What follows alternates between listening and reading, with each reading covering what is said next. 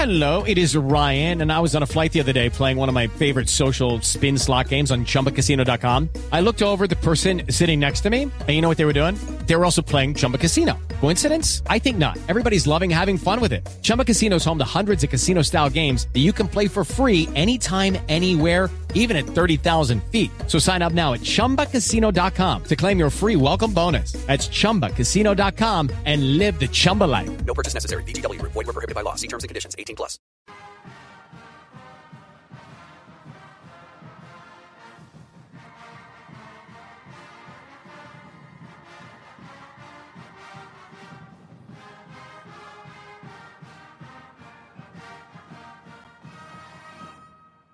What is going on, Notre Dame fans? Mike Singer and Mike Goolsby with this week's Mike Goolsby Show. Really cool episode today. Got multiple guests on this week's show, including Notre Dame great Shane Walton. Will be pretty cool to have another one of Mike Goolsby's teammates on this week's show. Mr. Goolsby, you just look like you got some sun today. You look vibrant. You're showing everybody your MLB team with the hat. Yeah. What's new in Mike Goolsby's world, man? Yeah, did quite a bit of lawn work today. Thanks for noticing. Took advantage of some nice weather here in Nebraska. Things are good, man. This is that part of the year, brother. It's a bit of a lull, as far as football is concerned. I think we still got the USFL or whatever it is, this alternative league. I've yet to watch any. But, NFL draft's over. You're just kind of counting down the days until college football kickoff. Mike, I want to mention real quick, the last time we had you on a YouTube video here at Blue and Gold was that, Tyler Buckner just entered, the portal. Let's talk about it video that we did with me and Tim Hyde. 18,000 views, not too bad. 577 thumbs up, which folks watching on YouTube right now, please do. Hit that thumbs up, subscribe, of course. You got to be a subscriber to get in the comments, at least in the live comments. And if you're listening via podcast, we would appreciate a 5-star review. 577 thumbs up. That's really good. Here's a new Blue and Gold YouTube high. 493 comments. All right, I say that's a new high or new record for us. I'm just.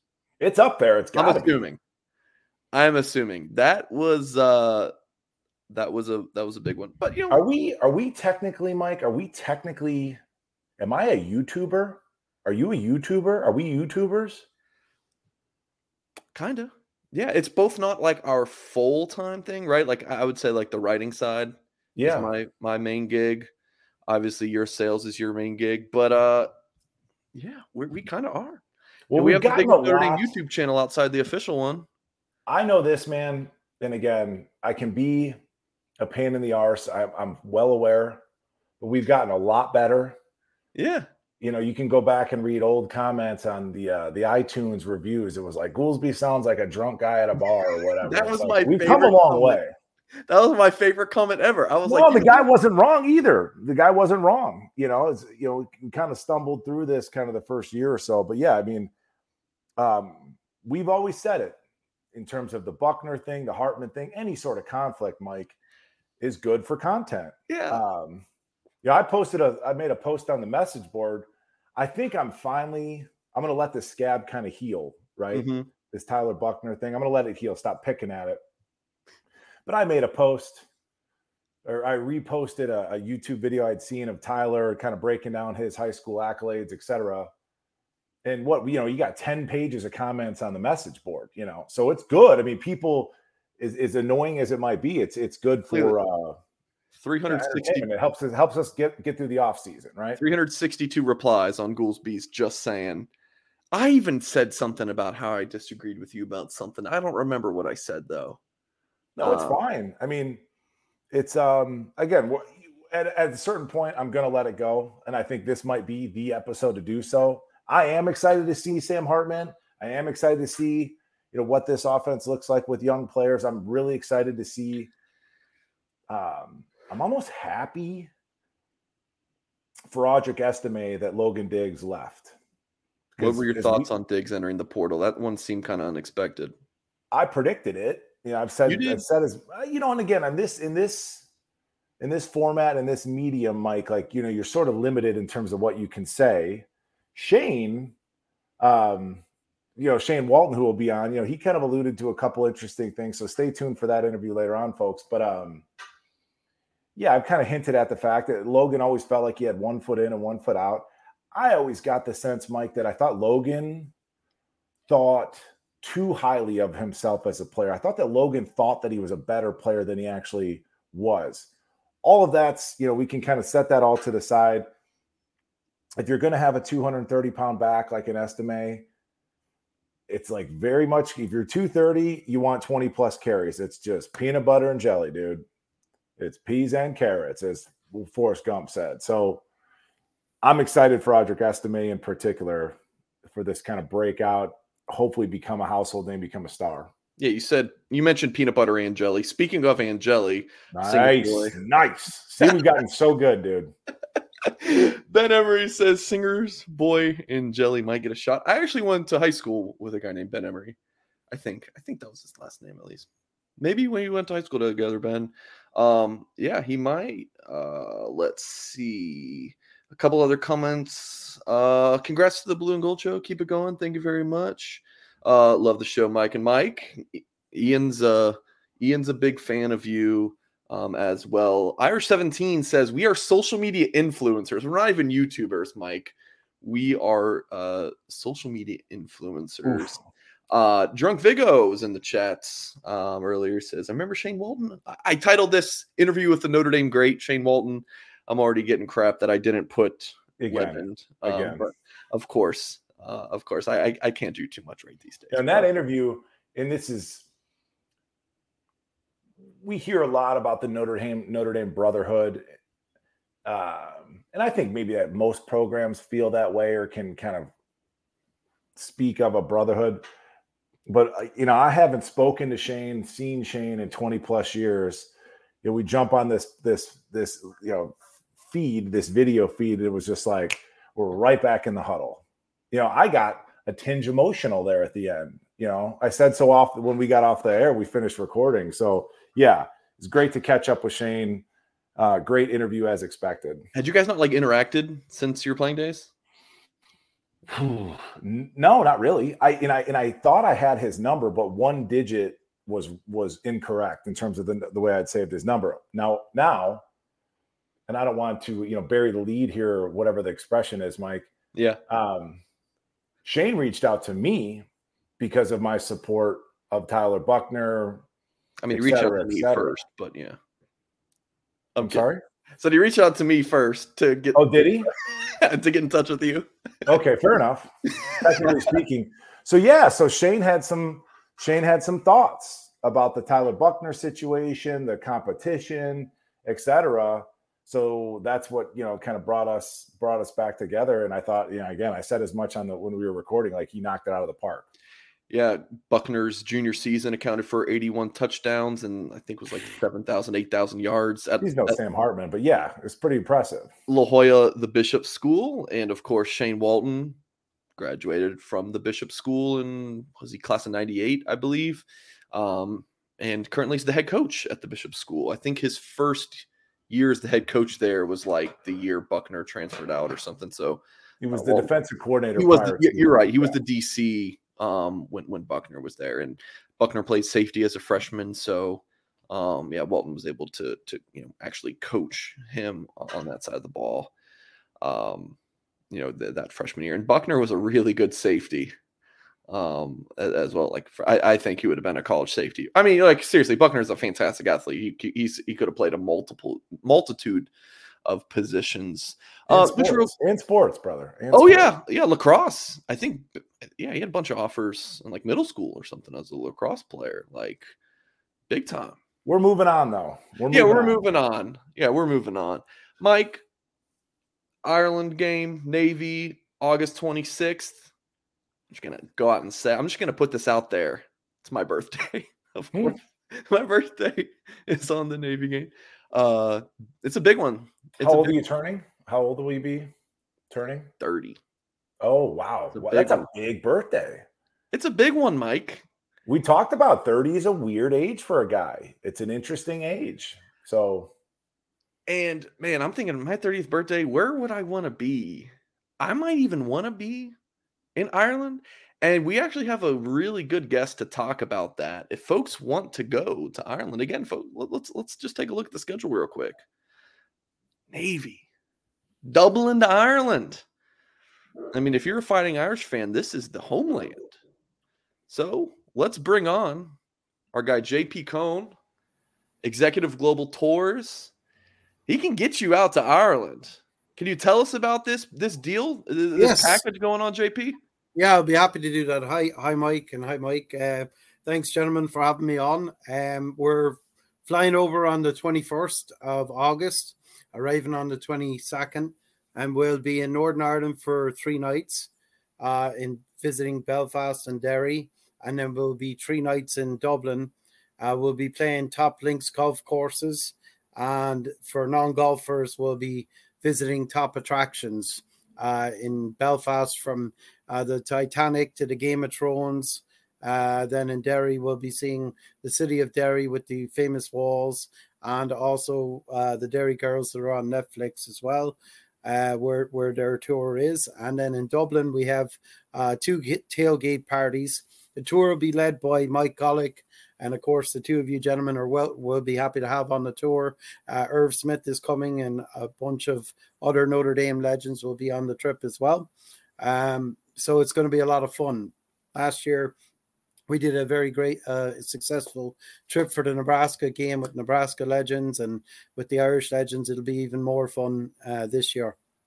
Alison Hayes from ABC is coming as well, and Lisa Kelly, who wrote the books about the Notre Dame former players.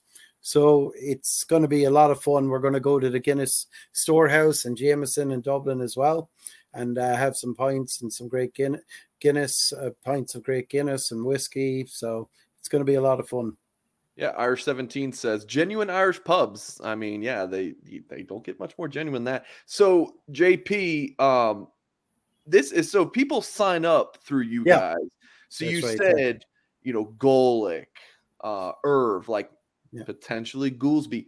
Yes. Will the Notre Dame fans, and I guess potentially me, will the Notre Dame fans get to actually spend time? Yes, they'll spend quality time during the trip with the players and interact with them and hear stories. And we'll also be doing tailgating. So tailgating in Ireland is different than what you're used to over here in the States. So it'll be in a pub, but it'll be more kind of friendly meet and greet. I guess you would call it more of a meet and greet. But we'll have different local whiskeys to try as well. And it'll be very, friendly. Also, we're going to be meeting with, I don't know if you know, but in Ireland and Northern Ireland, they can't play football in Northern Ireland until they're 15 years of age because of the insurance. So we're going to be with the Irish teams. There's 14 American football teams throughout Northern Ireland and Ireland, and they're called the Irish Wolfhounds. And we're going to be with them on the 22nd, all the coaches and players. They'll be mingling with the Notre Dame legends on the 22nd in the Botanical Pub in Belfast. So it'll be, you'll meet the locals as well on the tour. And they're actually going to have the high school game, as you probably both know, on the Friday, the day before the Notre Dame Navy game. So a lot of those young players will be meeting with the people on the tour as well. I wonder if this high school team needs a linebacker coach, Mike. Or a linebacker. Can you just Can you That's great. JP, could you set up I think people understand the golf. Could you break down what game day is going to look like on the tour? So game day, we're going to have 3 hours of the tailgating at the Odeon pub, which is right near the stadium. And the fans are all going to be able to meet with the legends like yourself and Mike and all the guys that are coming on the tour.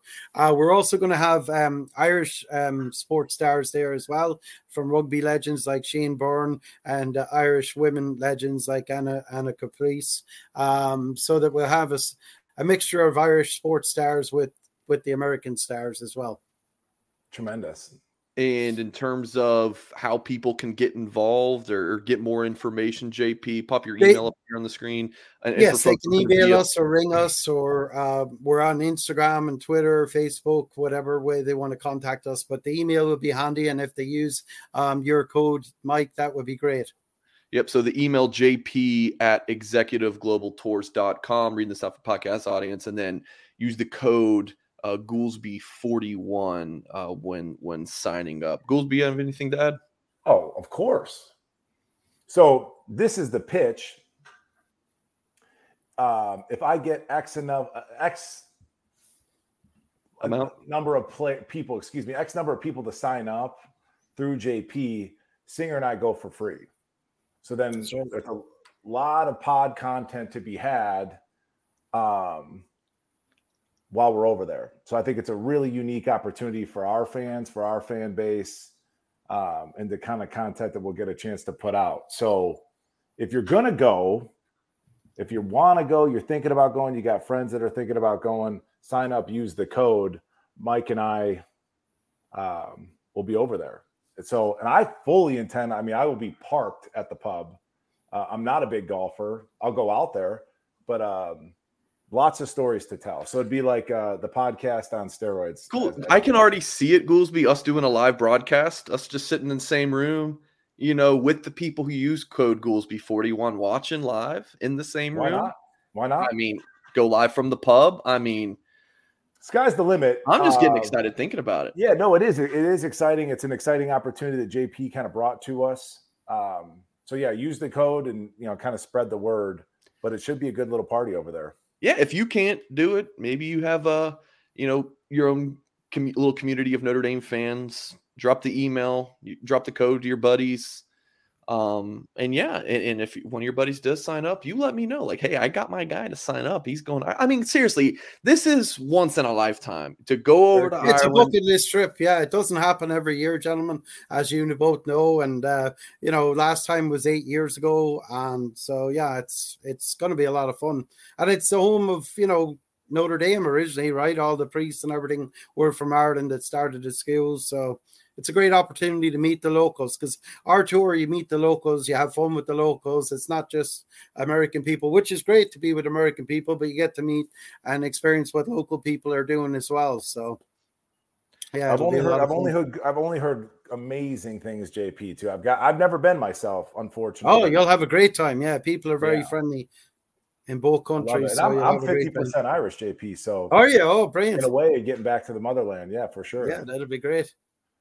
On Singer's 30th birthday. So, folks, hit him up, jp@executiveglobaltours.com, and make sure you use that code Goolsby41. Kevin says Mike could meet Mike. Yes, because even though Goolsby have known each other and been doing this for 3 years now. How serendipitous. How serendipitous would that be? Your 30th birthday, first time over there, 3 years, and finally get a chance to meet each other. I don't know if Goolsby would give me a hug. And Mike, we got to share a bed too. I think we're going to end up sharing a bed too. the full bed. Yeah. I don't know if Mike's going to give me a big hug or hit me, in the sack. I don't know. I don't know. We got to get there first. JP, Mike, anything else you guys want to add? Mike, do you have anything you want to say? No, unless you've got, I'm a big logistics guy, JP. So it's my understanding those that want to go, that want to sign up for your tour, they've got to find their way to New York, correct? Yeah, we have flights out of Newark and JFK on Aer Lingus and also United. And it's a 6-hour journey from New York or Newark. That's not that bad. Got it. 6 hours? Yeah. That's not that long. That's not that long. So again, JP, they email you and or find the website, et cetera. Pretty straightforward. Yes. Very cool. We'll be happy to help them out and get them on the tour with you. I love it. Love to have both of you, Mike, the two of you, Mikes. That'll be great. I have a big party for your 30th. Yeah. Oh yeah, I can't. It's a big year in Ireland, by the way. I know you were saying earlier about that, but in Ireland, the 30th birthday is a big thing. You even mentioned the Dairy Girls thing. That's one of my favorite shows. Oh, they're very funny. Yeah, so hysterical, and I recently got into European football. Did you? Year. Okay. And when I first started watching Dairy Girls, it was before I got into European football, and I couldn't understand anything those girls were saying. Now that I hear all the different, the scouse, all the different, native tongue. I mean, it's second language, it's second, tongue to me now. I just know it really well. It's easy to understand now. Is what I'm trying to say. Singer's excited. And the Walton Brewery and Dairy. Oh, sorry. Go ahead. No, I was just saying, Singer's excited. He's very excited. Brilliant. Yeah. No, the Walled Brewery that we're going to go to in Derry as well has some great beer, craft beer and whiskey. And also they have the gin. So you'll be able to experience, the local food as well as the drinks. So it'd be a great experience for you. My wife already said she's coming as well. So very good. It's gonna be a great time. All right, JP, really appreciate you coming on and talking with us about it. Have a good one, JP. Thank you, sir. Cheers. Thank you. That was awesome. Again, folks, JP at executiveglobaltours.com. Do you think he's really Irish, Mike? Oh my gosh, yeah. Okay. That accent was amazing. I'm kidding, of course. Okay. It's called the Brogue. It's called the Brogue, by the way. Code Goolsby 41. So we're about to get to the Shane Walton interview, but Brian Kelly's accent and his family had a quick super chat. Wanted to hear the predicted offense defense from Goolsby and Singer, maybe who you want to see starting come end of the year. Goolsby, let's just go 11 personnel offense. Okay. Are you a backwards hat kind of guy, Goolsby? Yeah, depending on. But not on the air. You're not going backwards hat on the air. Not the second, no. Why? I don't know. I just was thinking Colin Cowherd for a second there. Okay. 11 personnel. Sure. Give me Angeli. I'm just kidding. You in. I'm just kidding. My 11 personnel would be Hartman, Estime, Jaden Thomas. Why am I blanking at receiver? You got Colsey. Oh, no. Merriweather. Why am I blanking? You got too excited about Ireland. I know. All right, let me pull up the scholarship chart real quick. Jesus Christ. So I'll go Sam Hartman, Estime.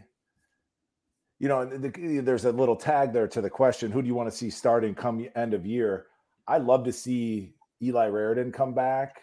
And if I can't get Eli back, I'd love to see Jagasaw starting at the end of the year interior-wise. Yeah. People say he's a tackle. To me, I see guard. I see dominant guard. Receiver, I'd like to see somebody really give Colsey a run for their money. Frankly, I don't care. To me, I kind of look at them all the same. They're all young. They're all inexperienced. I think Tobias probably has the highest upside. He seems a little bit goofy to me in terms of like, it's time to really grow up quick. There's some big expectations on him. So Braylon James is a guy that I'd love to see shine. In terms of like a deep ball connection, he's somebody that I'm excited to see. Yeah. For receivers, I feel like, I don't know, man.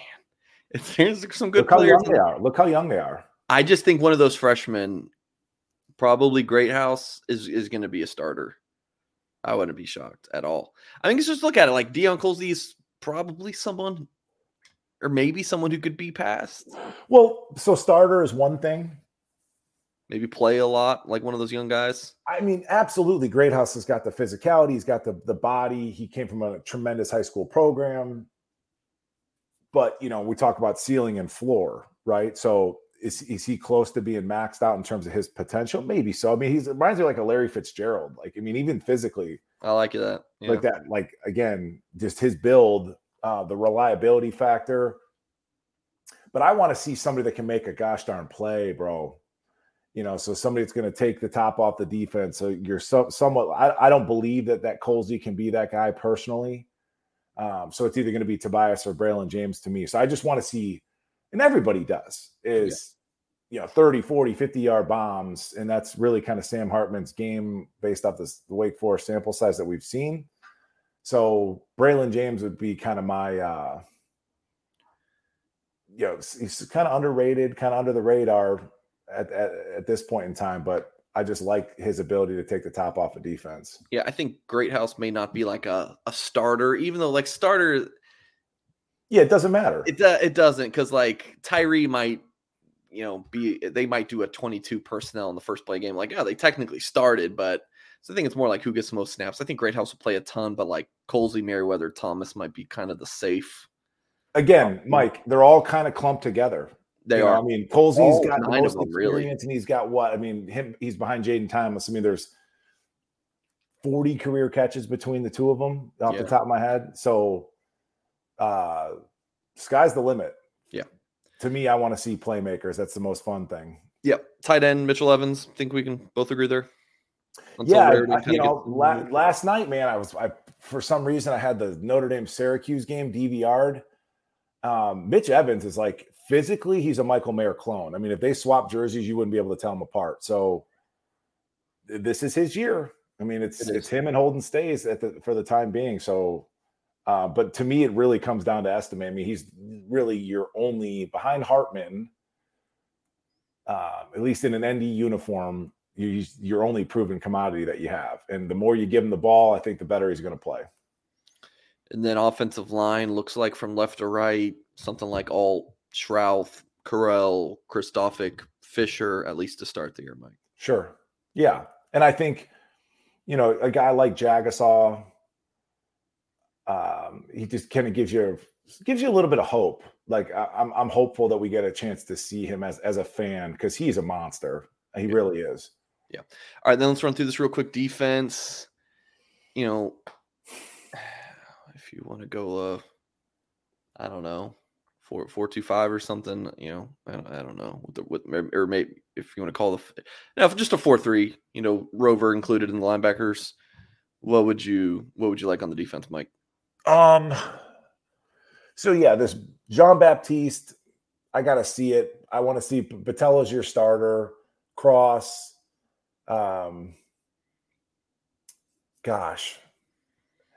Mills,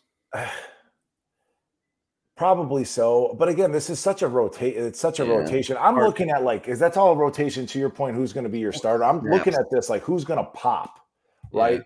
So it's like Gabe Rubio played quite a bit last year. Like, who's going to make some plays? I absolutely see, and I'll go out and freaking predict it. I think Patello gets double-digit sacks just because I've seen enough of him working moves. Like in that, you saw from Foskey, you saw a lot of long arm. You saw him just kind of running the rail. There wasn't a lot of craftiness in terms of what he had in his bag. Patello's got tricks up his sleeve as a rusher, and we know he plays hard. At the linebacker spot, I want somebody that can make plays. Again, I know Snead's got that playmaking DNA. I know Kaiser's made some plays. And again, I'll go back to rooting for Maris, but he's on a super short leash, bro. I just want to see some turnovers, some forced fumbles, etc., some splash plays. Safety, I'm worried. It ought to be Ramon and Xavier. Xavier at the end of last year dropped a handful of picks. Xavier, it's time, bro. You're an Omaha kid. It is time to go shine. And corner, I think you can get a nice little rotation. I don't understand why they have, I'll say this again, I don't understand why you have Clarence Lewis playing slot corner. To me, on paper, my prediction by the end of the year, Mickey's your starting nickel. It's painfully obvious to me. Yeah. It's just the way he's built. He likes to jump routes. I mean, very aggressive, highly competitive guy. Put Mickey as your slot corner. It makes it's one of those things that Notre Dame does in terms of evaluating your own talent, where it takes them half a season to figure it out. But Cam Hart, Ben Morrison, and Jaden Mickey, that's a pretty badass trio. And then Clarence Lewis, to come in in a dime, that experience. The guy was a starter as a freshman. Christian Gray's got talent. I mean, Tucker and Bond. It's a really good room. We just want to see, again, my focus is it's kind of cousin to what I want on the. Everybody wants to see the deep shots on the offense. And then on the defensive side of the ball, I think we were 113th last year in turnovers. We need to create some more turnovers. I mean, let's see it. Yeah. All right. Brian Kelly's accent. Really appreciate the super chat. All right, moving along, Goolsby. We're going to spend about 20 minutes talking about Sam Hartman and Tyler Buckner. Oh, I'm just kidding. We are going to get into our interview with former Notre Dame safety. And one heck of a soccer player. Corner, Mike. He was a corner. I'm sorry. Yes, former Notre Dame corner. A little bit before my time. Former Notre Dame corner, and a fantastic soccer player for the Irish as well. Big East Freshman of the Year. All right, we're going to go ahead and get into that. This was something we recorded a few days ago, but I will be reading the chats. So, if you got anything for me, we'll interact with you guys in the chat on YouTube here. But without further ado, here we go. Alrighty, folks, time to bring in Shane Walton, former Notre Dame defensive back. You might even know him as a former Notre Dame soccer player, Big East Freshman of the Year after leading the team and scoring in 98, then walking on to the Irish football team as a sophomore and a unanimous first-team All-American as a senior in 2002. Not a bad little introduction there for you, Mr. Walton. How are you doing, sir? I'm good, brother. It's good to be on. I know Mike and I spoke last week, and I watched the show, so I'm excited to be on. Yeah. Do you like the show? Do you like the show, Shane? Do you like what Mr. Goolsby's always saying? I do. I love it. There's a bunch of Notre Dame guys who are doing podcasts, and again, you play with someone, and you just have a different level of admiration and respect, especially at Notre Dame. It's like a brotherhood, right? And so when I saw that he was on, I'm like, yeah, I'm going to watch this show. Yeah, I'm going to support him. So I love his take. He talks like he played. I love it. No nonsense. Let's just get straight to it. Cut all the BS out. Amen.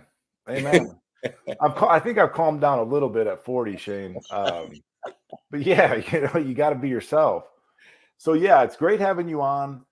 This is Mike? This is our fourth or fifth kind of ex-player that we've had on. Yep. And I've made it a bit of a mission, Shane, to get, guys that I know that were truly Notre Dame greats.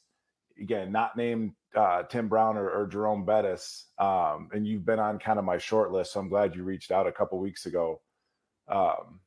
You're currently coaching high school football now, correct? Just I am. For the audience. Yeah, where I went to high school. Okay. So I want to jump back to when you were in high school and your recruitment was football. And this is before, you walked down to the team. This is you coming up as a youngster. Was football ever an idea as a sophomore, junior, high school, or was it strictly soccer? I grew up playing football. Just really, it's a funny story. Where I really learned how to play football was in the front lawn of Juvenile Hall. So that was the only grass area in my neighborhood, was the front lawn of Juvenile Hall. And these guys had no mercy. It was Darnay Scott, who ended up having a 7-8 year career. It was J.J. Stokes, who played at UCLA and then played in the pros, and a bunch of really good players in my neighborhood, and they just murdered me. I was 8 years old. They're 14, 15, just no mercy. Okay. And so you had to learn how to compete, right? And there's no take it easy on he's 8. No, you're playing here. You're playing. And so that was really where I learned how to play football and how to be tough and how to be physical and really how to tackle guys bigger than me, right? Okay. But so soccer was my main sport. I said I didn't play organized football until I got to high school. And it wasn't that huge of a jump because I've been playing in my neighborhood for so long. But as soon as I started playing, I was like, oh, this is a lot easier than soccer. Okay.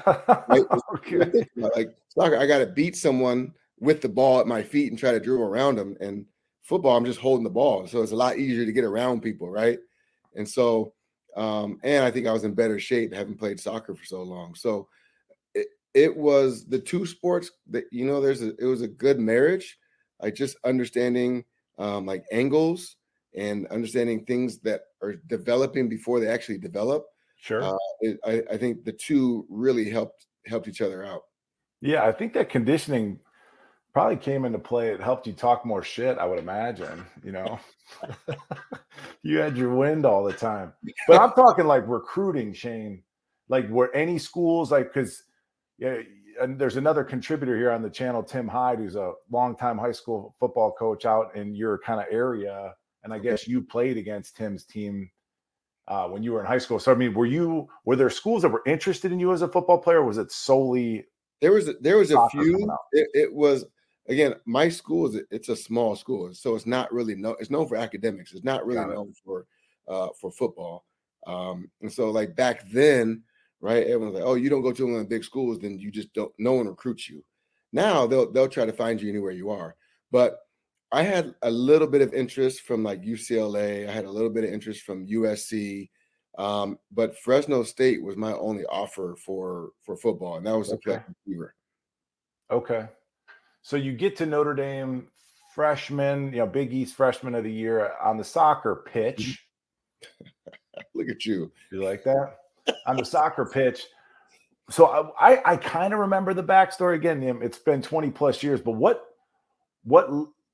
brought you to football? Was it like weren't you boys with like some of the football players and you guys were chopping it up and you're like, bet I'm gonna try out? How did that go? I don't even remember the real story anymore. I've heard so many stories. No, how it happened was Mike Berticelli was the soccer coach at the time, and he was the one coach that came in our house and was like, "Hey, what's up? Like, what's going on?" I was like, "Oh, this is refreshing." Just like there was no pitch, there was no salesy approach. He was just himself, and I was like, "I want to go play for that guy. I don't care what sport it is. I want to play for him." And then, like through the recruitment, he goes, "Look, I want you. I know your desire to play football." He goes, "Let's do this. You play 2 years of soccer, and then during your soccer, obviously soccer and football are both in the fall. And he goes, in the spring, you go do spring football.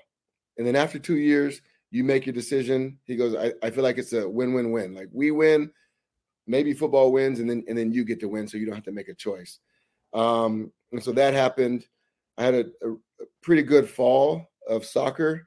But I just remember like the practice fields, they butt up against each other.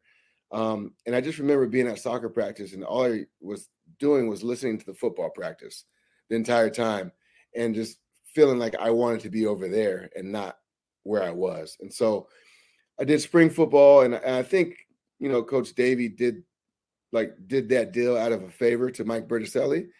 I don't think he thought I was going to be really worth a shit, right? Like, yeah, sure. Well, the soccer guy, we'll let him come out and practice in spring. Like, what the hell do we lose, right? We're down numbers anyway. So I think I came out and kind of surprised him a little bit. I was like, shoot, I think this guy could play. And so, like, I think it was like, 5-6 spring practice. He goes, "Hey, like, if you're serious about this football thing, like, we got an extra scholarship. Would you play?" And I was like, "Yeah, well, let's talk about it after spring." And so that's kind of how everything came to play. Okay. So then you joined the football team sophomore year of college? No, freshman year. So, well, going into the that summer after my freshman year was when you played 3 years. So did you start as a junior then, your first year starting? No, I played. So my freshman year, I played soccer. Got it. And then going into that summer, that's when I started football. So I got 4 years of football. Interesting. So then when did you become, because, what? So I got there 2000, which would have been your sophomore year. Is that right? Yeah. And then I'm trying to figure out like when you started. When did you like become a starter on the football team? When did I start, or when did I start playing? When were you a starter on the football team? Oh, your freshman year. Okay. Yeah, because I came out my first year. I played like spot dude. I didn't play very much. I just had to learn the game and transform my body. I was like a soccer body, right? I was like 165. I could run all day, but like wasn't as explosive as some of the football guys, right? And I didn't have the physique to really get out there and play. So it took a year to like transform my body. And so then my second year of football is when I ended up starting. Got it. That's amazing. Amazing. Yeah. And I was telling Singer before we went on air. It is Ryan here, and I have a question for you. What do you do when you win? Like, are you a fist pumper, a woohooer, a hand clapper, a high fiver? I kind of like the high five, but if you want to hone in on those winning moves, check out Chumba Casino. At ChumbaCasino.com, choose from hundreds of social casino style games for your chance to redeem serious cash prizes. There are new game releases weekly, plus free daily bonuses. So don't wait. Start having the most fun ever at ChumbaCasino.com. No purchase necessary. VGW Group. Void were prohibited by law. See terms and conditions. 18+. And I don't know all the stats, bro, but like that 2002 defense was fairly remarkable. And then when you look at the back half of the defense, you've got former soccer player, Vontez Duff, former tailback, Glenn Earl, former wide receiver, and then Jerome Sapp, who was like, an all-American safety coming out of high school. And now you're coaching high school football. So like, and you and I talked a couple weeks ago, as simplistic as you can make it, and you've already touched on like the importance of, competition and having that kind of in your DNA, that compete. But what what makes a good defense as a coach now coach, ex-player, former All-American? What do you think? I mean, there's some basics, right? But like at the very basic level, and I have 3 rules for my team. Number 1 is to have fun. And number 2 is to know your responsibility. Like you got to know your plays, you got to know the checks, you got to know those things. And number 3 is just get to the football. Mm-hmm. And so what I want the kids to do is I want them to be having fun. I want them to be accountable to one another. And then I want them to just work their ass off. Like if you can do that and get to the football, like you can have a good defense, right? So that means you're disciplined, you're having fun, and you're flying around. Yeah. And I looked at the 2002 defense, we were disciplined. We had fun. And I watched Notre Dame games now. I'm like, shit, these dudes need to go watch that 2002 defense. Watch how everyone is there's a desire and a passion and almost like an accountability to get to that damn football. Mm-hmm. You miss a tackle, there's 3 or 4 other guys right there. Like that, sure. I talk about it and I get chills because it's that was fun. Guys knew hey, I got to hold up my end right now, right? If I'm not doing everything I have to do to get that football, I'm letting people down. Yeah. So I always say it's the closest thing to the military, right? It's not the military, but you are so dependent on every single person on that defense to do their job and then work their ass off. Again, we're not going to die if we don't do it, but it's the closest thing to that, right? Yeah. Well, I think the accountability piece between the units, and I looked at that defense. There was leadership on every level. And ironically, because I would say in hindsight, you were the star of that defense. And it's you're getting leadership from a corner. It was different. It was unique. But, you touch on as your coach, as your approach as a coach, have fun, be accountable, play your ass off. All 3 of those things are intertwined too. You're going to have more fun if you know what you're doing, right? And it's more success. The ball is fun. That's why we're out there. Look, yeah, I tell these guys, man, look, the faster you learn what you are doing and everyone else around you is doing, the more success you have. Mm-hmm. If I know I don't have the 2 drop, I just got to get to the 1. I don't care about whatever's coming in because I know I'm just dropping to the 1. So you do that and it allows you to have more success. All I'm trying to do is put you all in positions to have success. And knowing what you're doing is that's a big damn piece of it. Sure. Well, that's funny. You call it 2 drops and 1 drop. You can't just call it a curl and a flat. I got to make it simple, man. No, it trips me out because I went to a really good high school program, 15 state championships, and it was 1 and 2 drops. And then you had to kind of relearn a 1 is a flat or whatever, it's just interesting. That's too funny. I make it as simple as possible because I get it. I just want them to play fast. I don't want them thinking oh, this guy disappeared. Okay, 1, boom, I'm done. Yeah.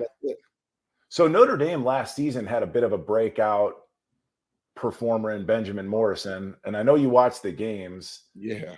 And I've said this, and I think it's not unique to me, but tailback and corner are the easiest positions for a young kid to step into. And I guess that's relatable to you, playing corner and kind of coming in from the soccer pitch. Could you speak to that at all? Like that transition for a young corner? I think there's less going on around you, right? Like I'm not playing middle linebacker where I'm reading the guard and then I'm reading the down block from the tackle and then trying to get my eyes at the backfield and then look to see if I'm going to get cracked by the receiver, right? Like I'm on the outside. And my job is like, if we're man, like, hey, shit, it's just to cover this guy and take him out. If I'm in cover 3, like I got my deep third, right? So it's kind of like, and everything else is inside of me. And so I kind of like, it's the one position where obviously I have to know who's dropping under me or where my help is in man coverage. But it's really like, when you're cerebral at that position, you could be really good, but you don't have to be as cerebral, I think, as other positions early on. Got it. Yeah, you can just let your physical ability take over. And you can see that in Benjamin Morrison, right? Like the guy he's special and he has a confidence about him. He's not afraid of people running away from him. He can go up and get jump balls and win those. He's good out of his back pedal. But you could also see that there's things that maybe he doesn't understand where the droppers are. Because if he understood he had a dropper underneath, maybe he doesn't fall for the stop and go, right? Because it's covered. So that piece of it for him will come, I'm sure. But like when he has that raw ability, like and the athletic ability to play as a freshman, he's going to be special, man. Yeah. I go back to you, and as I'm listening to you talk, and I'm just kind of replaying some of these things in my head that you talked about Benjamin Morrison having confidence, and you were oozing confidence, and I don't buy that. That's like sometimes, and I know Coach Bear used to say this, like sometimes you almost have to have like fake energy because it can be contagious regardless, you know. That confidence, is that just something you're born with, or is that something you can instill in players? You know, confidence is you can definitely grow it, right? And it comes with knowledge and it comes with experience and having the small successes in order to build on top of those. But I look at it and I see what you can't teach is like the desire and the drive to be great. And I think you're born with. I have 2 sons, and my oldest son, Isaiah, this dude, I mean, if I beat him in Candyland, he's pissed, right? If we play like war and I win, he cannot take losing. My other son, Noah, I love him to death. He's just as happy that I'm there, and he's happy he's included, right? And so I think you're born with those things, and I see like Isaiah just wants to compete, and like he doesn't even care about winning. He just refuses to lose. Like he hates it, and he just wants to compete. Everything's a competition.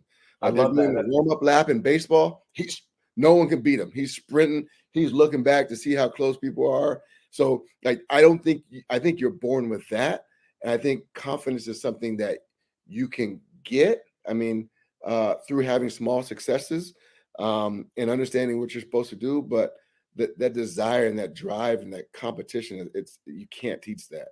That's fascinating, especially with young people now with all the distractions. You know, I train young kids on the side, some higher level kids. And I tweeted out months ago, I was like, I hope the kids still want to be great.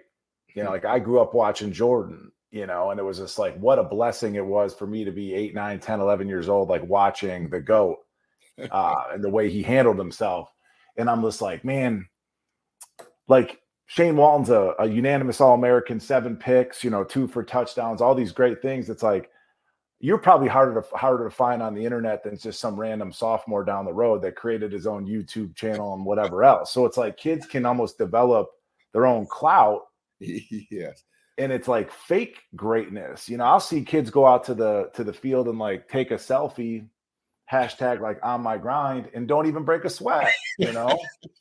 But all their friends think that they're out there working. So it's really interesting that dynamic with young people, how you can kind of create fake greatness and create attention for yourselves. And it's you know, I think it can be debilitating at times, you know. I call it like disablement by enablement. Right? It gets so much with doing this much. And it's like they get all this attention and all this like this lore, like all this, and they didn't do anything. Like what, you haven't done anything. So at my school, I see the guys who are I know who's gonna do it well. Just had a coach in my office and he's asking me like, who loves football? I'm like, this dude loves football. This guy has more offers, but this guy loves football. He goes, I want this guy. I'm like, yeah, me too. Yeah. Hey, all this like Twitter and Instagram, all this stuff is like ruining these kids, man. Like they're getting so much value and acceptance and approval from like this fake world, right? And it's like it's a trip. But I feel bad for them too, right? I mean, this isn't us chastising the kids. It's like, you know, if I was 14, I'd be probably doing the same thing, right? Oh, 100%. It's a different world. Just like college football is a different world, and we're just having to adjust to it. But yeah, it's tough to be a kid these days, man. Like they're pulled in so many different ways. Every mistake they make is like the world can see it. I did so much dumb shit growing up, but like only people that saw it were the people that were around me. It wasn't on YouTube, right? Like, thank God they didn't have cell phone cameras right? back there in school. Thank God. Like for real. I wouldn't have this job now. No, yeah, we used to, we used to do like selling our books back. You know, like we could have got kicked out of school for that. Like I didn't even think about it back then. It was just like, oh, I can make $300 selling my free books back, like just dumb stuff, you know. In the summer, I remember a couple of the guys, I'll keep them nameless. They got a bunch of fireworks and we're in their car just driving around shooting fireworks at people. Sure. Imagine if that's like on video now. Those kids are gone, probably arrested. Yeah. And that's probably the most G-rated thing we could touch on. Well, how did you get into coaching? Because you got drafted to the Rams. Yeah. You know, time flies. How did you find yourself back in football? You know, when I left my senior year from my high school, I had a meeting with the headmaster, and he goes, "Hey, you're different." He goes, "You came here and you were successful, and you did it because you just worked and you could grind." He goes, "I want you to know that if you ever want a job, you have a job here." So now you fast forward, I'm kind of like, football's done. I had back surgery. I'm a broken commodity, right? I'm not like, nobody wants me anymore. I'm like, what do I want to do? And so I picked up the phone. I called the headmaster. I'm like, hey, thinking about moving back to San Diego. You have a job? He goes, be here Monday morning, 8:00. And so I started working here. And at the time, like I wanted nothing to do with football. Like if I could have just walked away from football, like on my own accord, like it would have been different, right? But so true. But being hurt and like not being able to like just say goodbye to the sport, like I never got to really prove or be what I thought I could be, and that was tough for me. And then so I had a difficult relationship with football. And so my first 3-4 years working at the school, I didn't go to a football game. I didn't want anything to do with it. And then they hired this young coach, and he goes, dude, like you're here, you know the kids, like I'd love for you to coach. I'm like, I'm not interested. He goes, like, you can come one day a week. He goes, I just want you around. He goes, I know you know the game. Like anything you could give would be awesome. And so I did that 15 years ago, and that guy and I are best friends now. And like the rest is history. I just fell in love with pouring out what I had in my heart and mind into these kids, and hopefully that they receive those messages and grow from them. Yeah. I think my story is very similar. You know, I like to say, Shane, like when I was done with football, or when football was done with me, rather. And that transition, that's like, you love the game, but you kind of resent it at the same time. You know, I had Aaron Taylor on. He was actually the first former player that I had. And I saw he had tweeted some stuff about like beyond football. And it really resonated with me. So I brought him on the show, and like, you know, he went through, and he was a great player, you know, won Super Bowls, made millions of dollars. And it's like, and a guy like that even struggles. So it's almost like you're institutionalized, right? Like you have this, like every second of your day is like planned for you. And then you leave that and you're in this new world, and like you have to plan out all your day and do everything yourself. And it's like it's scary, right? It's like the fear of the unknown, it's fear of change, it's fear of like failure, it's fear of success. It's a lot of different things, like, and you're on your own. And so, you know, that can be difficult for a lot of people. Yeah, and I think re-identifying yourself too is yeah, me personally. But again, that like you kind of stayed away from the game for 3-4 years. I did the same thing. I came back to it almost as like free therapy. Like, let me get all this out of my system and let me pay it forward to the next generation of kids. And that's how I got involved with it. And yeah, I've been doing it for 15, 20 years myself, you know? It's it's refreshing. You get that one kid that is, you see has the ability and has the drive, but doesn't have the skills and the tools, and be able to like teach those to that kid is just freaking awesome. And then watch them go and grow, and like it's incredible. And even the ones that are terrible, that are never ever going to play like a down for you, but like what you can do in their life is just incredible. I've had like great coaches and I've had terrible coaches, and I remember every single one of them, right? And so I want to be the coach that was like, man, like the guy loved me no matter what. He didn't care if I was great. He didn't care if I was terrible. He didn't care like anything. He just loved me for me and helped me grow my skills, my confidence, and just like in life lessons. Yeah, I think that's so interesting because, yeah, I've had a couple kids that have been like highly ranked kids, and it's like, in a lot of ways, Shane, like I'm almost more proud of them and what they've accomplished than anything I did in a weird way. It's very strange, but it is. Moving on to coaching, you've had a lot of bad coaches, as have I. And this is something people need to understand too. Like even at the college level, even at a Notre Dame, and we're not throwing anybody under the bus per se, but like I could say that my bad coaches, most of them were pretty bad, made me a better coach, because I remember what it felt like to have this guy yelling at me. It's like, coach, I don't know what you're trying to get me to do right now. So it's like, I can remember how painful that was. And it's made me a better communicator with young people. Right. Yeah. That's the way it is. Right. Like I talk to my coaches, every coach I hire, I tell them like, look, you have to earn the right to coach these kids. And you got to love them. You got to build a relationship and learn how they need to be pushed. Mm-hmm. Right. That to me is coaching one-on-one. If I don't know you, like, how do I know how to challenge you? How do I know how you grow? How do I know how you learn? And so like that is the biggest piece, is them getting to know you and then challenge you in that way. But I look at coaches like I hate the 7-on-7 stuff, but we'll go do some 7-on-7 tournaments. And I'm watching coaches like MF people and like this, dude, what are you doing? What? I'm like, they don't know what they're doing. That's why they're making mistakes. That's your job to teach them. And whatever's in your mind, you have to teach it in a digestible way that they can understand. But you are mad and frustrated, and you're projecting on this kid for not understanding how you want him to do something. Like, that's not football. Football is not yelling and cussing at a kid. Football and coaching is, again, transferring what's in here into their minds in the way that they can best hear it. It's so true. Just miss.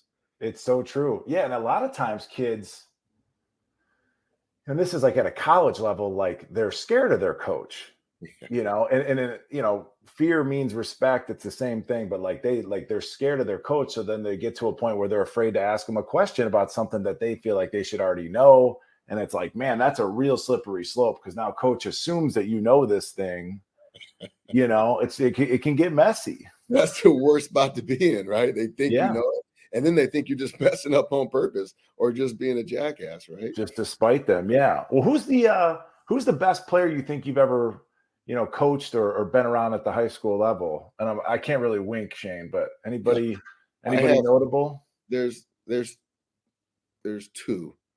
One is this little Hawaiian dude, Bullet Graft.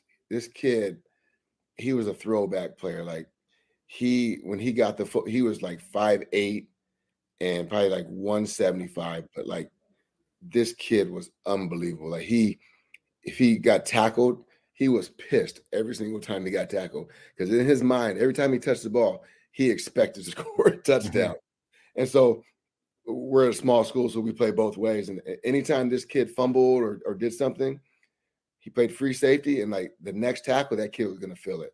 And I just love that kid, man. There was a time where he had a high ankle sprain, and so he had to come out of the game, and he's sitting on the trainer's table, and his mom, like the tough Hawaiian love, Mom comes out of the stands and she looks at me and the trainer's like, "What are you doing?" And I'm like, "He has a high ankle sprain."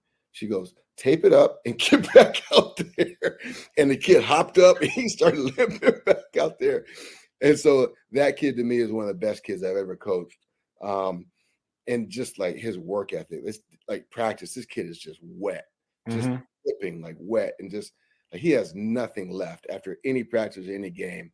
Unfortunately for him, he just didn't have the height and the build to like be a really successful player. The other one, Tyler Buckner, is, I mean, I love that kid. I know he gets a tough rap from this Notre Dame crowd. But that kid is special. I just remember coming into school 7:30 in the morning, and Tyler's already up on the field. He's already drenched from his weight workout and then throwing workout.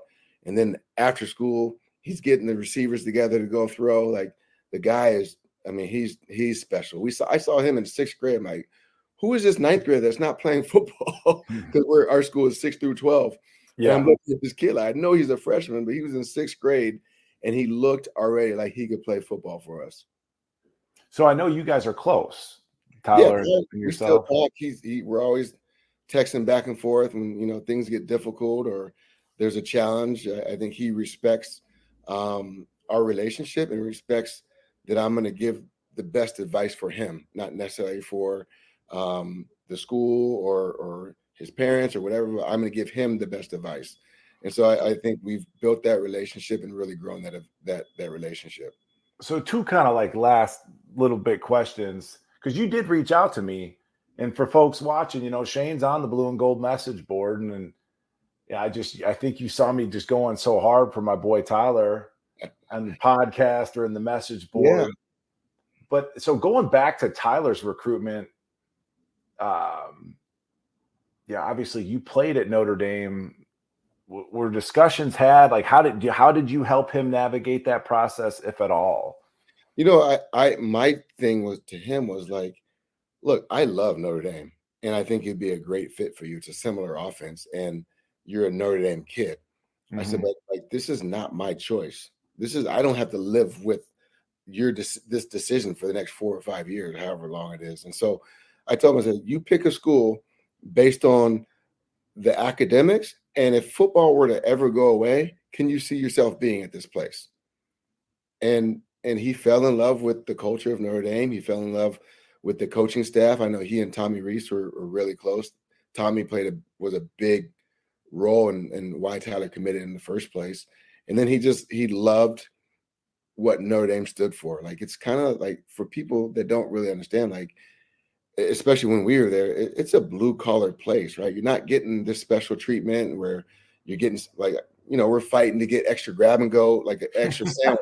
Like, that doesn't happen like at any other place. Like, you get one sandwich and then one bag of chips, and then you're out. Like, what other football place has that? And so it really is a blue collar thing. And I think he really enjoyed that about Notre Dame. I love that. So then obviously you're still in each other's lives. Did you have any advice about this transfer situation? He's obviously landed at Alabama. Do you have any thoughts on that? Yeah, fit overall, et cetera. I know Tyler did not want to leave Notre Dame. He goes, look, I love it here. He goes, I love this place.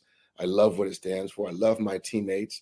He goes, I just feel like, and I told him, I said, look, like, this is not the college football that I knew. I said, it's a business on both ends. And I said, Coach Freeman made a business decision and brought someone in, and he's allowed to do that. And I said, now you have a business decision to make as well. Do you see this as a fit for you? Do you see the new offensive coordinator as a fit for you? Do you see an opportunity where you feel like it's an open quarterback battle? Or are they just saying that? And do you feel like, is the money here like a thing? I said, well, let's just take money out, because you can get more money at these higher end places. Like, do you really care about the money? He goes, no, like, it's not about the money. He goes, I just want to play with my brothers, and I just want to play football, and I want to try to make it to the NFL. I said, well, you got to weigh that. Like, is Notre Dame, if that's your goal to make it to the NFL, is Notre Dame the best place for you to be right now? Is Alabama the best place? Is Auburn the best place? Like, there was tons of schools calling. They were calling me and asking about them, and I said, you just have to make the best decision for you and things that align with what your goals are. And so Last thing, last two things. And I want to talk on Coach Freeman because, again, there's a corollary between Coach Freeman, Coach Willingham, who we played underneath. Who was Tyler's like top 3 coming out of high school? Like having, gone through that process with him. I think it was Stanford, Notre Dame, and like Alabama. Got it. Okay, last thing, Coach Freeman. I know when Singer pops back on, I'm running long on time, but time check. What do you think about, we're going into year 3 with Coach Freeman as an outsider, and maybe you've got some inside intel through your relationship with Tyler. What's your overall thoughts on what we've seen on the recruiting trail, on the football field? What do you think? It's tough. I have college football coaches here every day, and I'm like, I don't envy you. Like, you not only do you have to recruit all these high school kids, but you got to keep recruiting the kids that are at your school, and then keep recruiting the kids that you recruited that chose somewhere else. And I'm a big culture guy. I was like, that has to be the most difficult position right now. You're trying to create culture, but you're also bringing in guys over guys that you brought in, and guys are leave. Like, it's got to be difficult. I do not envy any college coach right now. It's a different football. College football is a different landscape. It is more of a business now than it ever has been. And like, there's no more develop a guy and be patient and bide your time. Like, that doesn't exist anymore. And that didn't just start in college football. That starts with, like, I'm watching, we went on a vacation and we're out in the mountains and we're watching like TV, and we had to watch actual cable. And my son was like, he's pushing the button, trying to fast forward to commercials. I'm like, dude, this is not like Netflix or Disney. Like, there's commercials. You got to be patient, dude. And like, just go through this. And like, that to me is where everything starts, right? None of these kids have to like be patient or wait or like do any of that anymore. Like, everyone wants stuff right now, and that's adults and kids included. But it's interesting because lack of patience goes both ways. For sure. You're looking at it from a player's perspective, like, man, if it ain't working out over here, I can jump ship. Or they think they can jump ship. Yep. I've got a kid that I trained that's in the portal, was the number 1 player in Nebraska, had 20-something offers, top 10 corner. He goes in the portal. He's gotten 3 offers, right, in the portal. But then the lack of patience also, Shane, and this is, I think you can bring this back to Coach Freeman. In my estimation, Coach Freeman was brought here to recruit, to be an elite recruiter. And that ties into that lack of patience with coaches, where a lot of times, and this as a high school coach now, college coaches want as close to a finished product as they can, as often as they can. Because I don't have to worry about quote unquote developing. I can go recruit more kids. Do you agree with that? 100%. And I think, like, what Kelly lacked, they got in Coach Freeman, right? I think I think Coach Kelly was a CEO and a pretty good CEO. And I think what he lacked was the building of relationships with his players, from what I told. And then I think Freeman has that, right? That likability, that ability to connect with the kids and recruits. And I think that was, they tried to get in him what Kelly lacked. But this recruiting thing, again, it's a mess, dude. And I don't have the solution, and I don't know the answer. And I think there's several levels of like being patient on both ends, right? Like, hey, you brought this kid here, you believed in him when you brought him here, and like, why do we not believe in him anymore to take the reins? So it's a tough one, but like, in Notre Dame, if you don't win like right now, this second, like, you're out.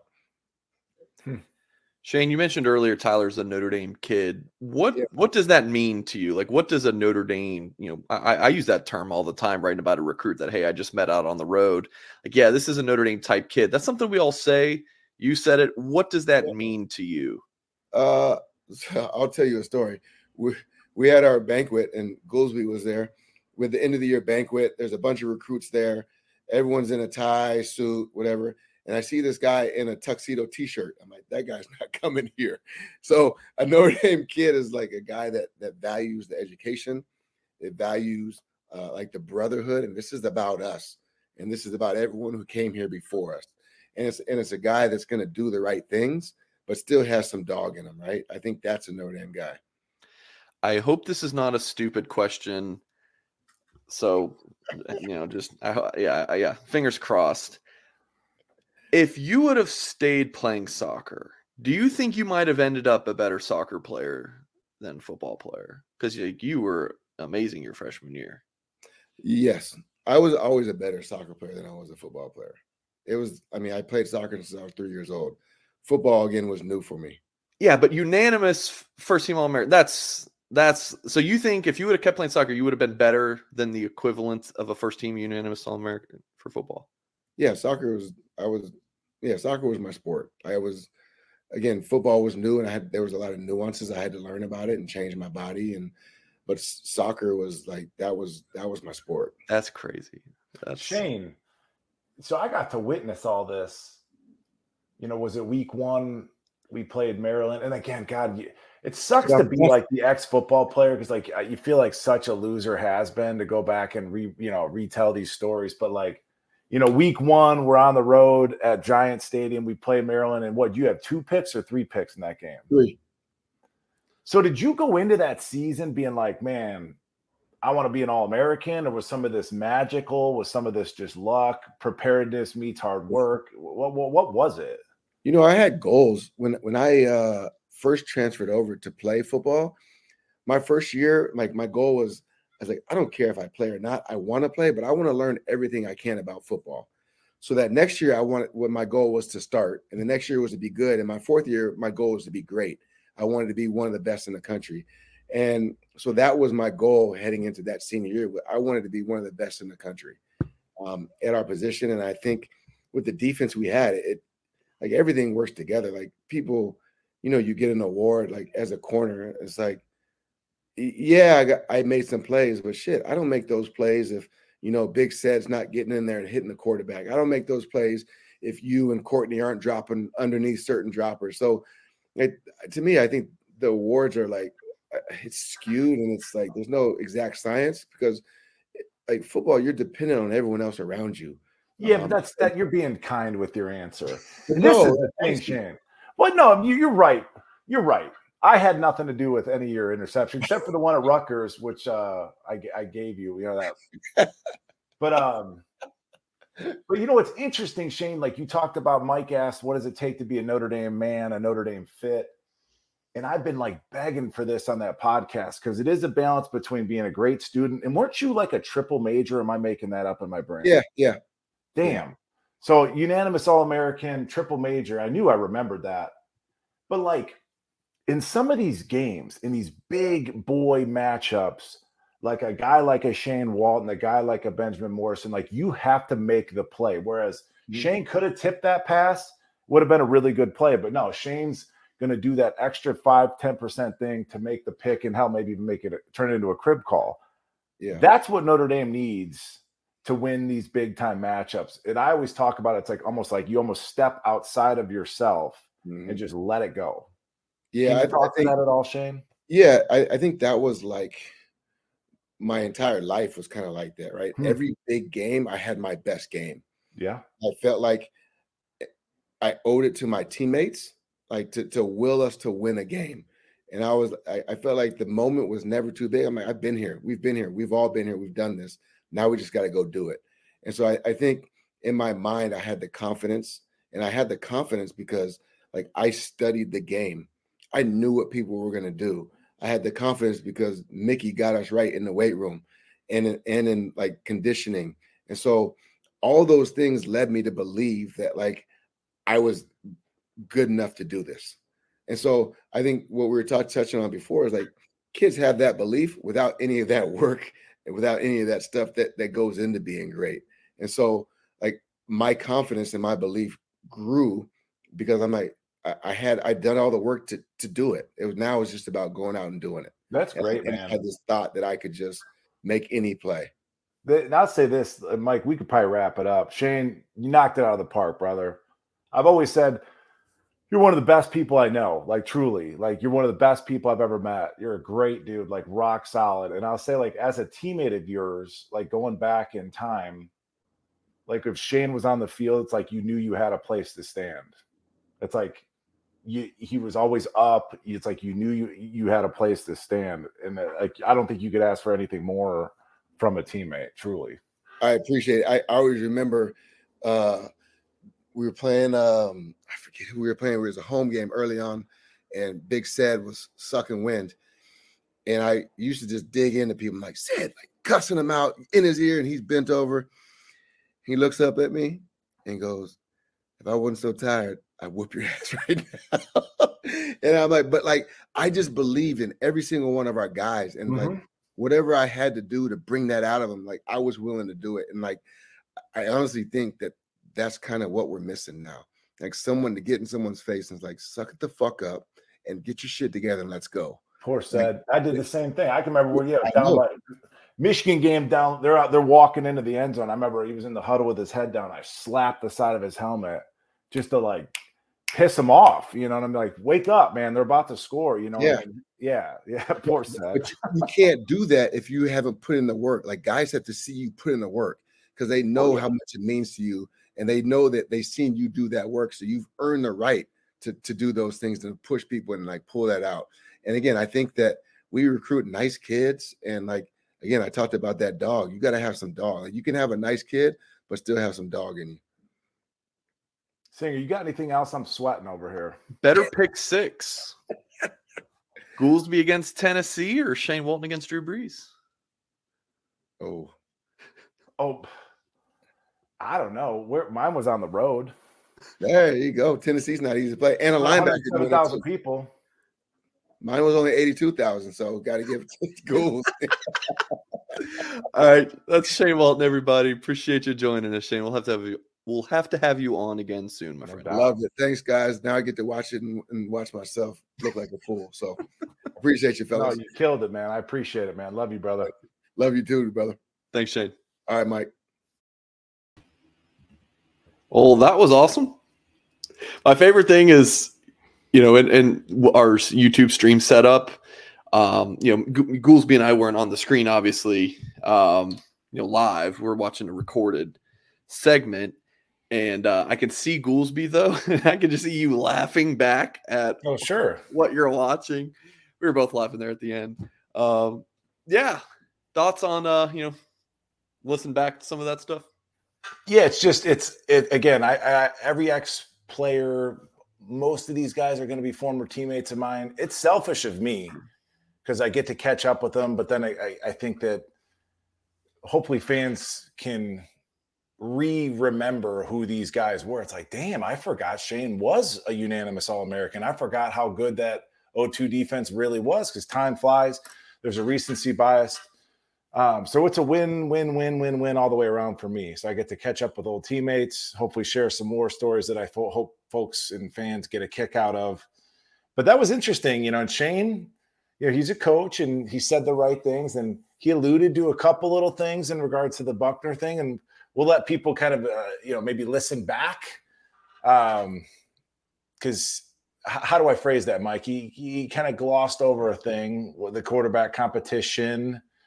But no, it was great. And again, Shane he's one of a kind, and he's just a great, tremendous person and a great teammate. Yeah, you love those air quotes when you talk about the quarterback competition. I've noticed that. Yeah. We're moving on. Well, I think that's going to wrap up this week's Mike Goolsby show.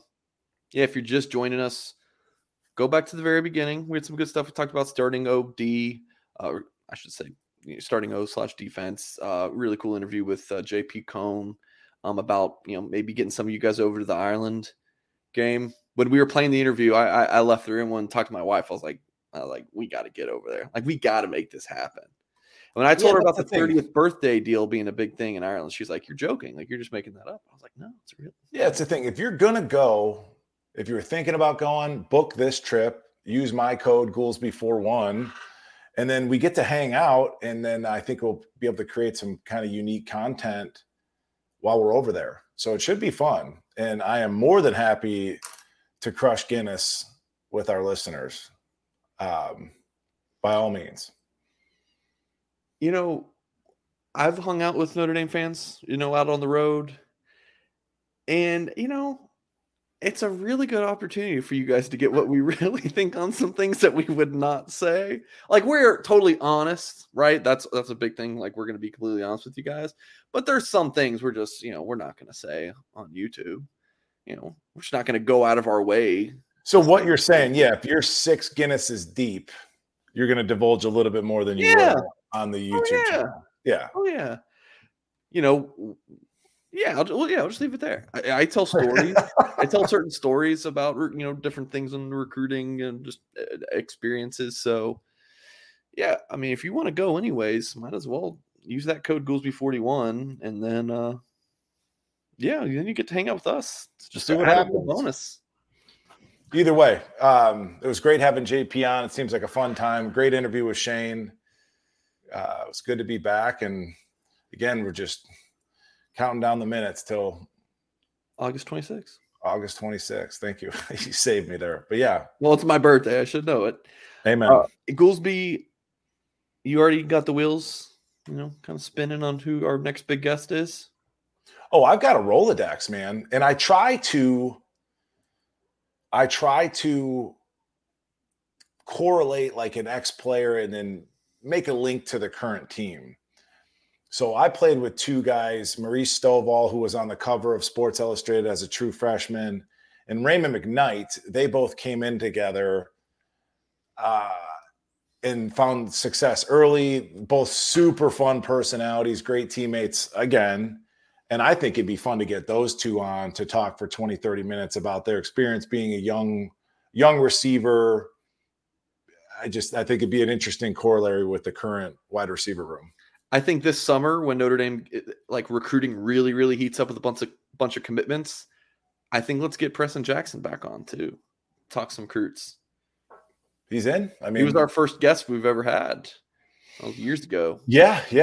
I mean, it's whatever. I mean, take requests. Again, folks, leave them in the comments, hit the like button. As a YouTuber, every YouTube video I watch, Mike, I like it just because I'm a YouTuber now. So it's if you're watching it, like it. Somebody put the effort out.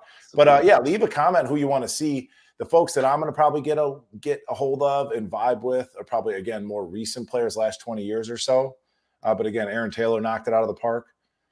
But yeah, I think it's been good for the brand, if you will.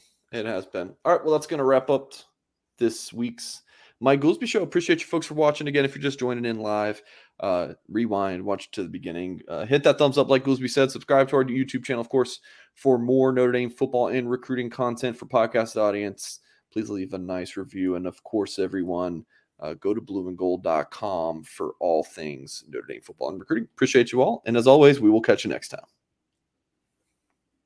Step into the world of power, loyalty, and luck. I'm going to make him an offer he can't refuse. With family, cannolis, and spins mean everything. Now, you want to get mixed up in the family business. Introducing The Godfather at ChumbaCasino.com. Test your luck in the shadowy world of The Godfather slot. Someday, I will call upon you to do a service for me. Play The Godfather now at ChumbaCasino.com. Welcome to the family. No purchase necessary. VGW Group. Void where prohibited by law. 18+. Terms and conditions apply.